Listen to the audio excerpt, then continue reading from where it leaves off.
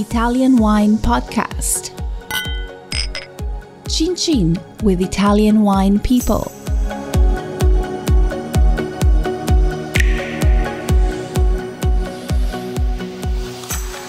Welcome to the Italian Wine Podcast. This week with me, Rebecca Lawrence, taking the place of Monty Walden while he's off doing, not really sure what he's up to. Maybe he's tending his biodynamic garden. Maybe he's out taking some portraits.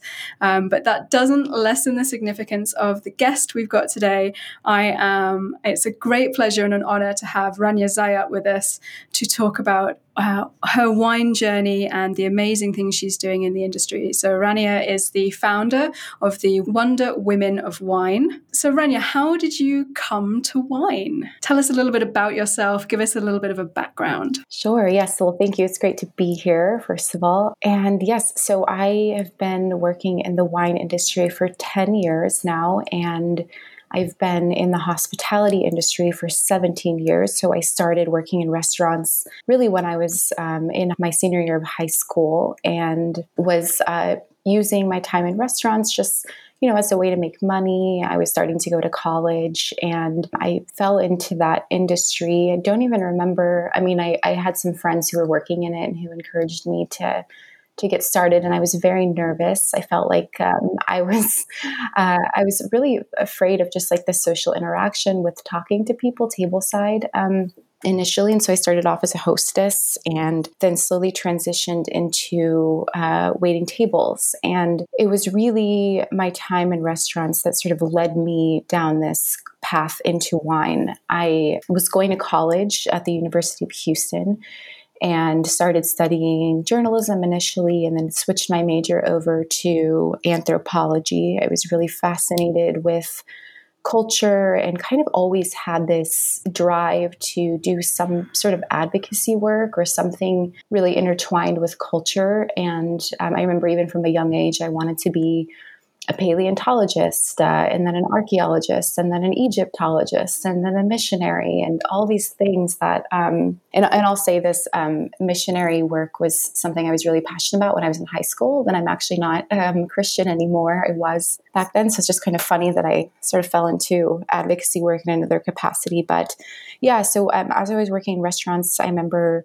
in 2010, I got a job at this steakhouse in Houston called Pappas Brothers Steakhouse, which is known for having one of the largest and most robust wine programs in the world. They got a Wine Spectator Grand Award when I was working there in 2010. And so it was really my first time working with a team of sommeliers. There was 5 of them when I started at the restaurant, and I was a server. And wine was really like the epicenter of this restaurant. It was a wine destination, still is a wine destination for many people. And I was just fascinated. And I knew that in order to be, a better salesperson and a better server, I felt like I needed to learn about wine to just better, speak to my guests and have better product knowledge. So for me, it was almost like this business sort of transactional thing that I was doing to make more money as a server. And then also just for my own interest, I was really already kind of into wine, drinking wine regularly at home, albeit, sometimes it was Franzia, boxed red in my early 20s. But I was the youngest server there when I started. I was 23. I was a young woman. I was in a restaurant and environment where, a lot of people had worked there for 15 years and were lifers and kind of older. So I also felt like I had to prove myself. And so that was like another aspect of it. But yeah, I started studying and decided to start taking some certifications and exams and classes. And so I was doing that for several years and then showed an interest in moving into the wine department there. So I started picking up shifts, doing cellar work and inventory and, all those fun, really fun things that you do when you're trying to break into wine.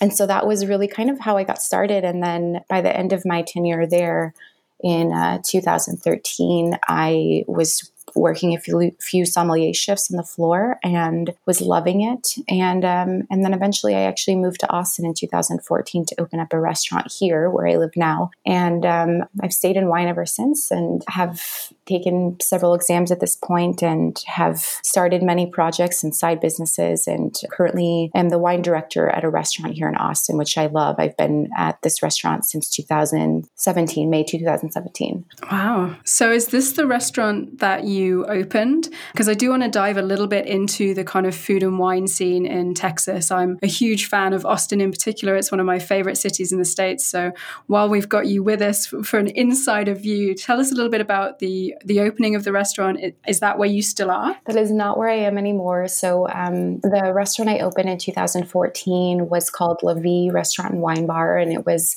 really the largest wine program in Austin. Whenever we opened, we had about a 1,600 bottle selection, an insane inventory. It was very heavy on back vintage Burgundy and Bordeaux and Rhone wines, really created around the owner's palate, who was a collector as well. And it was a really great experience. It was my first time working for a woman sommelier. So I was under the direction of a woman named Vilma Mazaite, who's still a dear friend of mine. And it was a great journey. I learned so much about Burgundy working there and really fine-tuned my wine service. And also, Austin was so different than Houston in so many ways.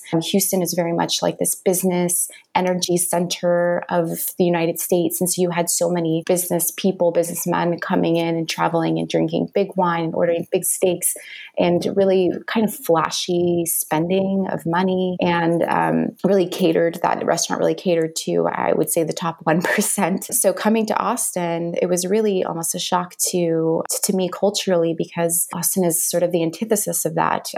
Austin is very casual, very old school, a lot of hippies.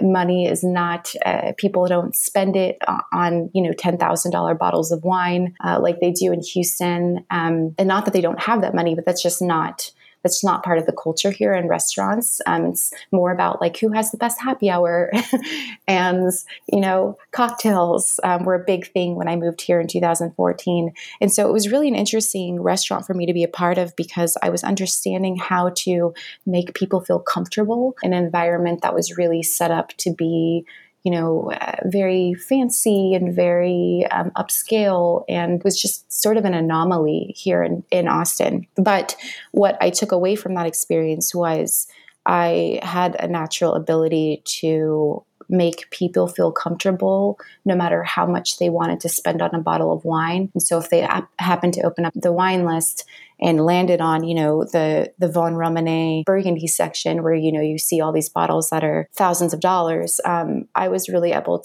to kind of walk people through, okay, what are you looking for? Make them feel comfortable knowing what they wanted to spend and creating a great experience for them without them feeling intimidated. So that was really important to me. Unfortunately, that restaurant did close after a year and 9 months. It was sort of a sudden thing, so I didn't see that coming. And it took me a little while to really find an environment that was suited to my skill set and to my personality. And so I jumped around a little bit after that. I worked at the Four Seasons Hotel for about 6 months. I was the sommelier there. And that was great because it really brought together, the environments that I was used to, a lot of big dollar spenders and sort of traveling people. But I realized quickly that hotels were just too bureaucratic for me, and I wanted to be in a smaller environment. And so I moved to June's Wine Bar, which was newly opened. This was in the summer of 2016, and it was opened by a restaurant group here in town, along with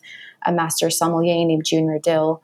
And so I took that job as the beverage manager there and was there for about 7 months. It was in the very touristy part of Austin, and it was just a little bit too, honestly, I was burnt out working there. It was a lot of hours, a lot of maintenance of the wine list, a lot of expectations that I just felt like were not really suited for me. And so I quickly just wanted to get out. I was also studying for my master sommelier exam for the first time there. So I was kind of under a lot of stress trying to manage my schedule and find time to study. And I just decided to take a step back and swallow my pride and go back to serving for a little while. And so I was in love with the wine program at a restaurant called Bufalina. It was my favorite restaurant in town, my favorite wine list.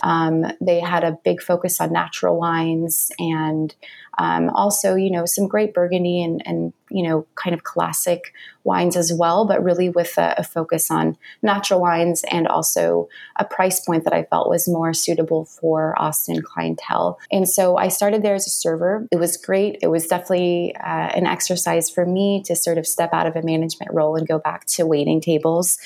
But I felt welcomed there. And so many of my friends and people that I knew in the wine industry would all go there. It still is very much like a very central wine destination hub in the city. And so as I worked there, I just started paying more attention to how I could contribute to the wine program.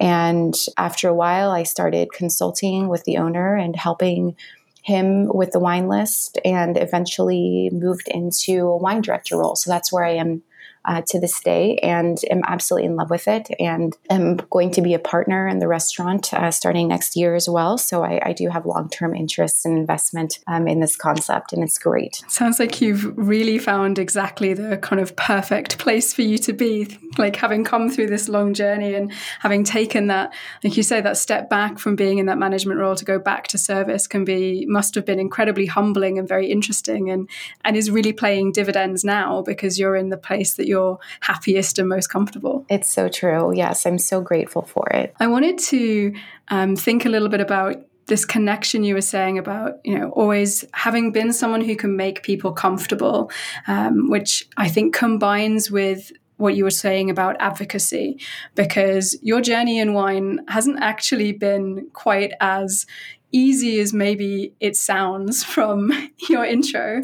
For those who logged on to watch Wine to Wine, they know a little bit about your background and obviously the troubling issues with the Court of Master Sommelier in the United States. So I wanted to bring us to your work with the Wonder Women of Wine, because I think this is an incredible initiative and was so excited when you started it. So what prompted you to start this? What's its mission? Yes, so our mission has been to advocate for gender equality in the wine industry and beyond. And I started Wonder Women of Wine really in early 2018.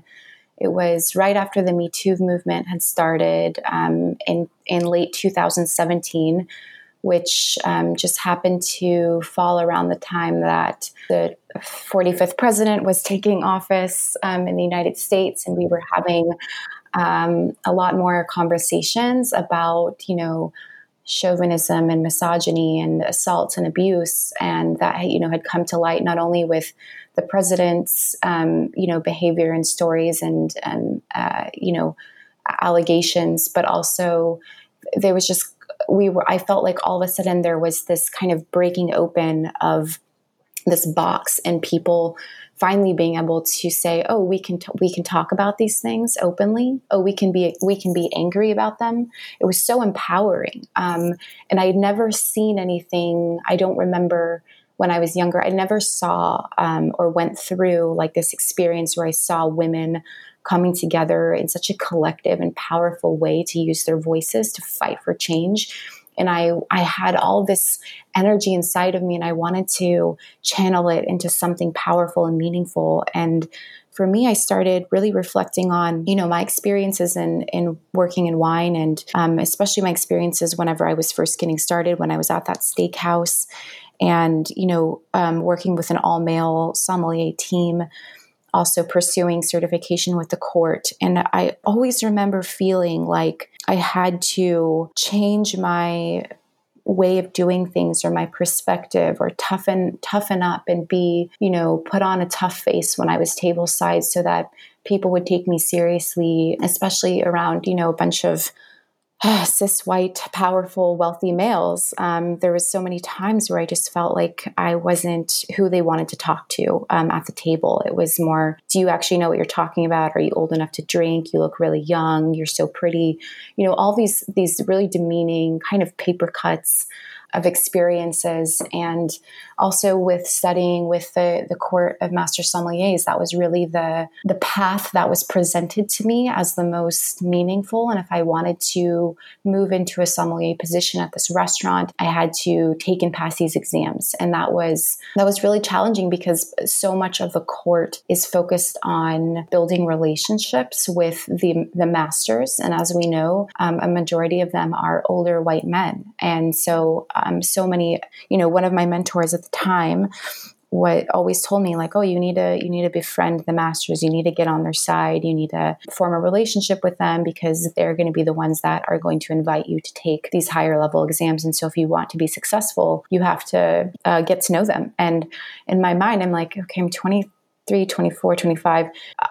What do I have in common with these older dudes, like how do I, and it was so intimidating to me and just didn't seem natural. And so, along with that experience, when I started the organization, my goal was to highlight and celebrate the women in the industry who I thought were doing incredible work simply because they've had to put up with similar behavior and experiences throughout their career. And we've all put up with it. It's all, we share a similar story. I mean, everyone has their own unique experiences, but the overall feeling of being less than or not being taken seriously, I think is something that we can all attest to. And so I wanted to create a space where women felt empowered, where they felt celebrated, where they could learn to advocate for themselves in professional situations and in social situations at, casual wine tastings, and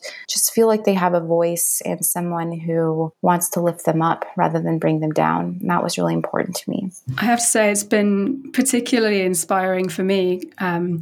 Being slightly newer in my wine career, sort of started six or 7 years ago. And like you say, there just weren't women to look up to. Not that they weren't there, but they were often being hidden behind the scenes. They didn't have that kind of exposure.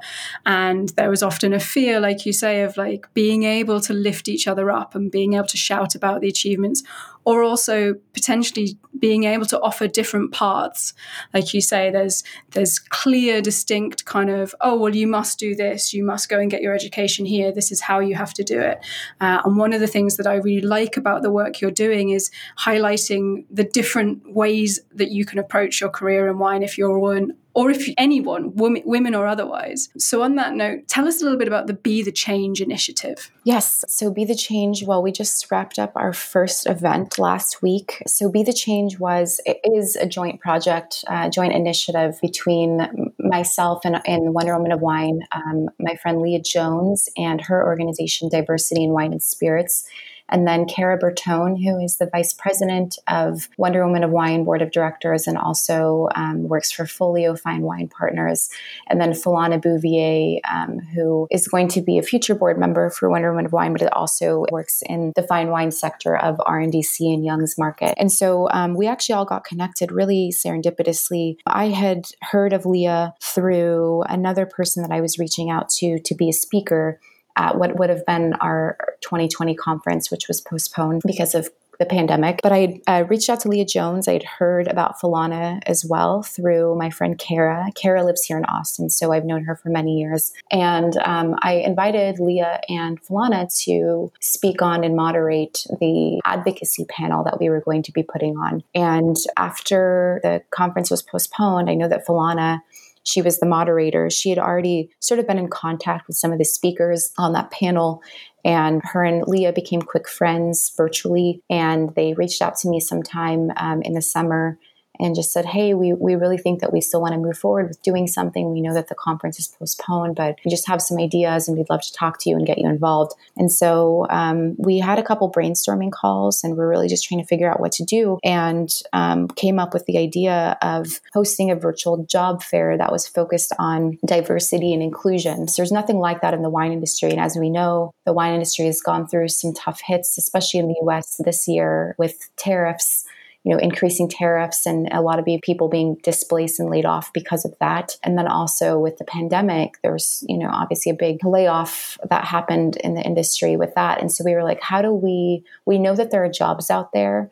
How do we bring people jobs? People need to make money first and foremost. But also we know that this has been such a year of awakening as far as understanding diversity and inclusion with, the Black Lives Matter movement, the murder of George Floyd here in the US, and also just people all of a sudden feeling like, what can we do to contribute to diversity and inclusion in the industry. And that's really how the job fair got started. Leah is a diversity and inclusion specialist. That's what her organization does. And we really felt like we had a powerful team to put something together. So we actually put this job fair together in 8 weeks. It was such a whirlwind. And yeah, we just went for it. And, it's amazing what you can do when you have a group of powerful people around you that are motivating and encouraging each other throughout the process and allowing each other to make mistakes, and knowing that you're still appreciated and valued in that circle. And so that's really how it came to be. But our long-term goal with Be the Change is to actually enact policy legislation with the alcohol industry and getting companies to really commit to zero tolerance policies and diversity and inclusion initiatives and training in their businesses. And so that's really what our 3-year goal is with the initiative. But we will be doing actually a larger version of Be the Change Job Fair on March 25th, which would follow our virtual Wonder Woman of Wine conference on March 23rd and 24th of this year. Wow, that's going to be such a positive thing for the industry, not just the job fair and what that represents for people, like you say, especially right now, but also that long-term goal of making concrete changes in what's happening in the industry is just so fantastic, and exactly what I think everyone is hoping can happen. And obviously to do that, one of the things that you've been doing is you have a gender equality survey. So I was wondering if you could talk to us a little bit about what kind of data you managed to get from your 2020 gender equality survey. Did it tell a particular story? It did. So I will start by saying that, yes, it was really insightful. We had about, I think, 550 people participate. So it wasn't quite as, we didn't have as large of a candidate pool as we would have liked to get, kind of more accurate understanding of where gender equality is, where we are measuring up right now in the wine industry. But we had, 554 respondents, 87% of them were female. So we definitely we got a little bit more insight, especially on how women perceive, the state of equality to be in the industry. And that really breaks down to, some of the questions that we were focusing on were topics that were related to topics that we were going to cover at our conference. And so we really wanted to know, did women feel comfortable negotiating? Did they understand their room for or their a path to success and to promotion within the wine industry? And we noticed that there are large differences between men and women in regarding understanding, opportunities to increase their income and negotiation. A lot of the male respondents said that they understood how to increase their income and felt comfortable negotiating, whereas, a lot of women didn't. As comparisons, 64% of men said that they felt comfortable negotiating and understood that, and respectively 31% of women felt that way. So it was definitely a big gap, but also solidified, I think, what we kind of presumed to be true. Career advancement was another thing that we talked about. If people felt like it was merit-based, relationship-based, which is so interesting to me because, we put a lot of emphasis on testing here in the US and, saying that you have to have this certification to get this job. But really, when it comes down to it, a lot of people feel like, it's relationship based. 73% of our respondents felt that way. And so we know that, that's what I was saying about the relationship with those master sommeliers earlier, that it is about who you know and who you have access to knowing in the industry. And so we're really trying to make sure that we can, as part of our mission, expanding our network, expanding the network of women in the industry so that they do know the right people, that we can really advocate for them to become leaders. And there were several different topics, but those to me were the standouts for sure. Yeah, it sounds like it's going to be a really powerful tool going forward, not just for kind of honing your own work with WOW, with Be the Change, but also for the industry as a whole to just kind of reflect on maybe where things need to be changed and how people and genders and see things differently, that, see the same industry from a completely different perspective, and you're going to have the numbers to demonstrate that. Yeah, absolutely. And that's actually another part of Be the Change as well, is, as I mentioned, Leah Jones has an organization called Diversity in Wine and Spirits. And so one of the ways that one of the important initiatives for us with putting on the job fair was getting all of the exhibitors who wanted to participate to take a survey about diversity and inclusion, and using that data, because we got a lot of the top 10 largest wine companies in the US to be exhibitors. And that was very intentional, because we wanted to get data from them to build a benchmark report about where diversity and inclusion stand in our industry currently, and use that as a tool to have companies sort of measure up and see where they stand according to our standards, and then use that as a way to help consult for their companies and get them closer to, the industry standards of what diversity and inclusion should look like. And so we also have that benchmark report coming out soon as well. That's really exciting. So, as well as all of this amazing work that you're already doing, you do a lot of other things, of course, in your wine life, and you have a wine club. How do you manage to fit this in, and what is it, and how do we join? So I actually have, So I have like a couple wine clubs happening in my mind. So Wonder Woman of Wine launched a wine club in October. Yes, October was our first month. September was our first month. Wow, time flies. So this was something that we launched in collaboration with an e-commerce platform that focuses on natural wine here in the United States called Misa. And I had met the owner of Misa, Holly Berrigan, actually last year sometime. She was supposed to come to our conference, and then was going to come to this 2020 conference, but she was traveling in Spain at the time that COVID hit, and so got stuck there for a while and couldn't make it back to the States. And so she'd always prompted me to do something with her and her company, and I have a big affinity for natural wines as well. So it was really a cool opportunity to collaborate with her. And so we decided that launching a wine club would be a really great way to engage with consumers during this time, to put together, a curated selection that people could support women winemakers with their dollars. And so the wine club is all focused on natural wines made by women from around the world, with these tiered experiences that people could have the option to participate in. So one of them would be a tiered experience, like level one would be a hosted virtual wine tasting by me, where we talk about the background of each of the producers. We dive into tasting the wines, just talk about the regions and the profiles. And so it was this great opportunity to sort of break up the monotony of quarantine and give people something to look forward to from a virtual setting. And we included, fun swag, branded support women winemakers bags and wine keys, and, little extras like that we also thought would make great gifts as we lead into the holidays. We've done some private tastings, to sort of replace the lack of Christmas parties and bachelorette parties and birthday parties and all these celebrations that we're just so used to gathering for. So that's been really great. We did a 3-month trial run with it. So this is actually our last month for the time being, but people can still order and partake in the December selections by going on to wonderwomanofwine.com.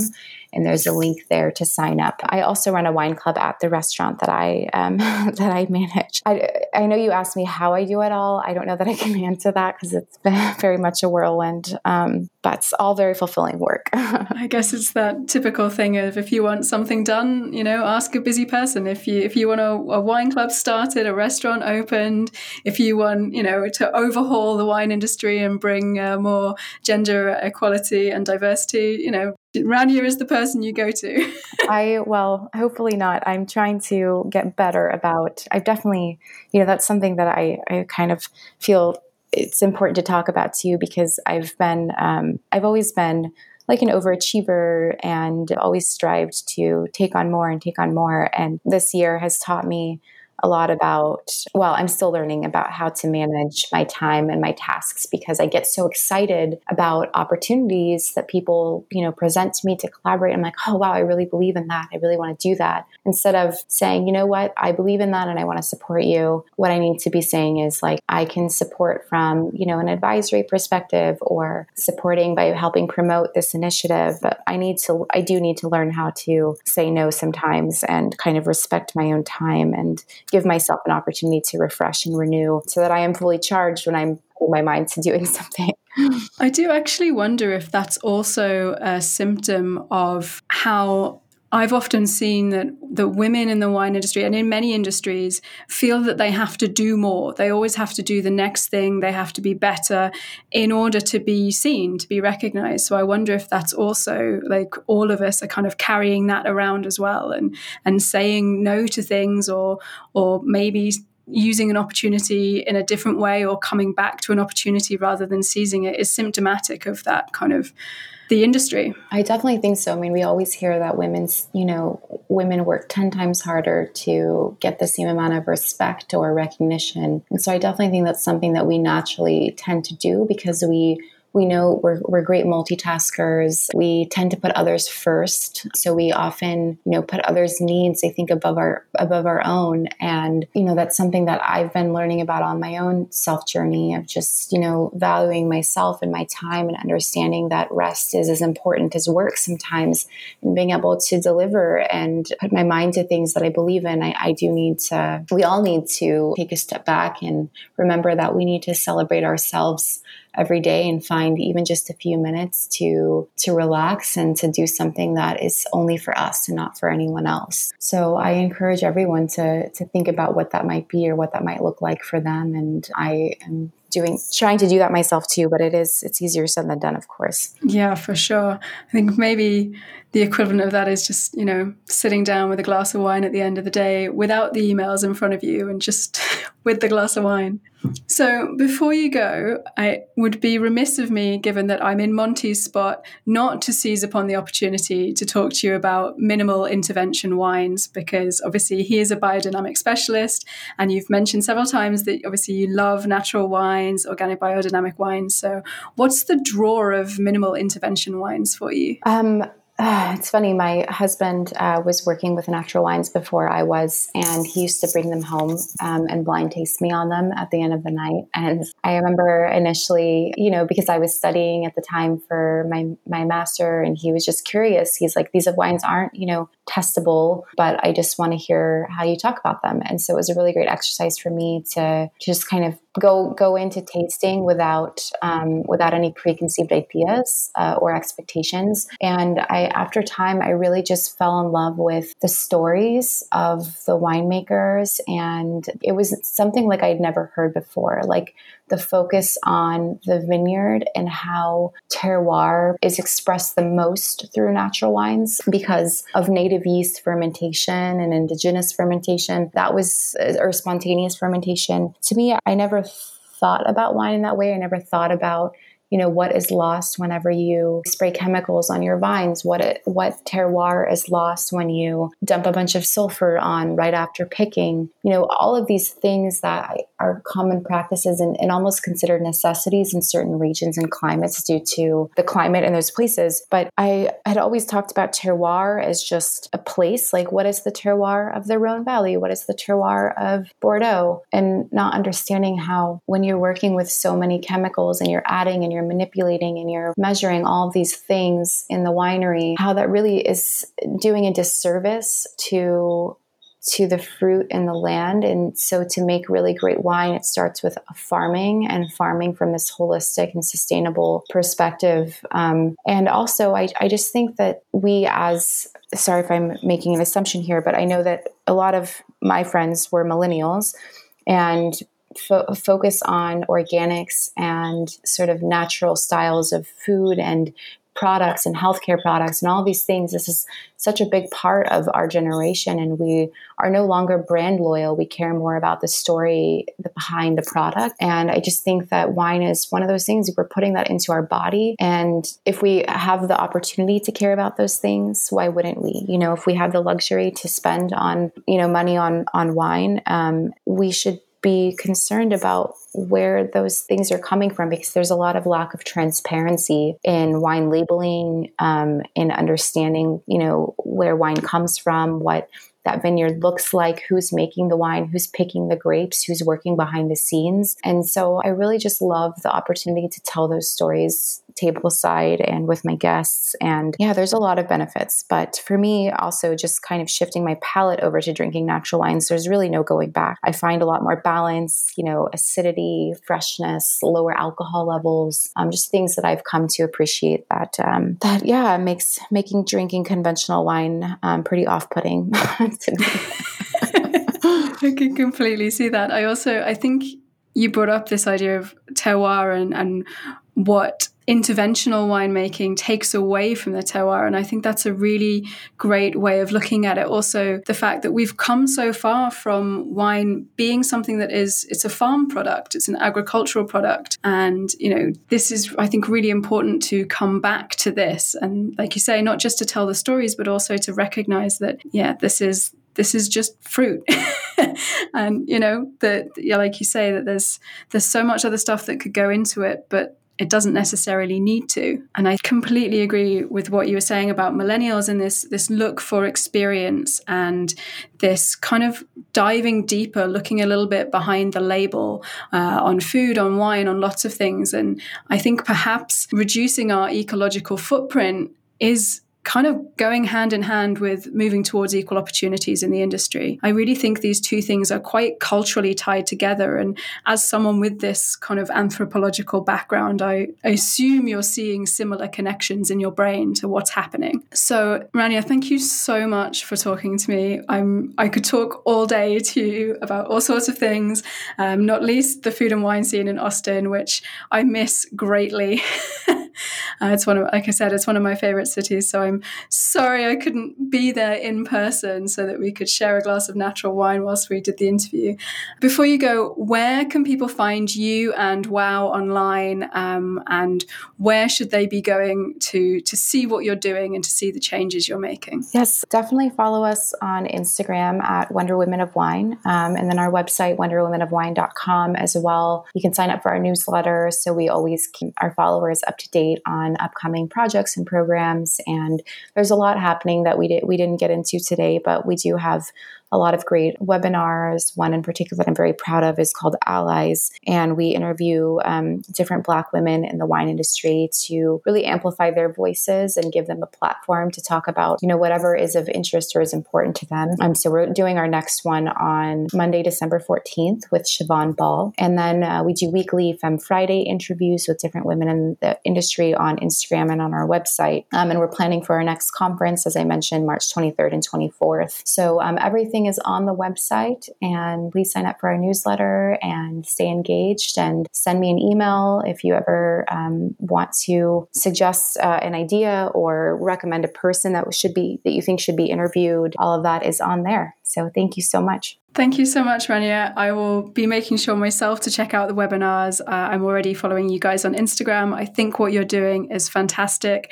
I'm sure this won't be the last time that the Italian Wine Podcast speak to you, not least because I want to find out about all the projects you've got for yourself and the Wonder Women of Wine in the future. Thank you so much. Thank you. Listen to the Italian Wine Podcast wherever you get your podcasts. We're on SoundCloud, Apple Podcasts, Himalaya FM, and more. Don't forget to subscribe and rate the show. If you enjoy listening, please consider donating through ItalianWinePodcast.com. Any amount helps cover equipment, production, and publication costs. Until next time, cin cin.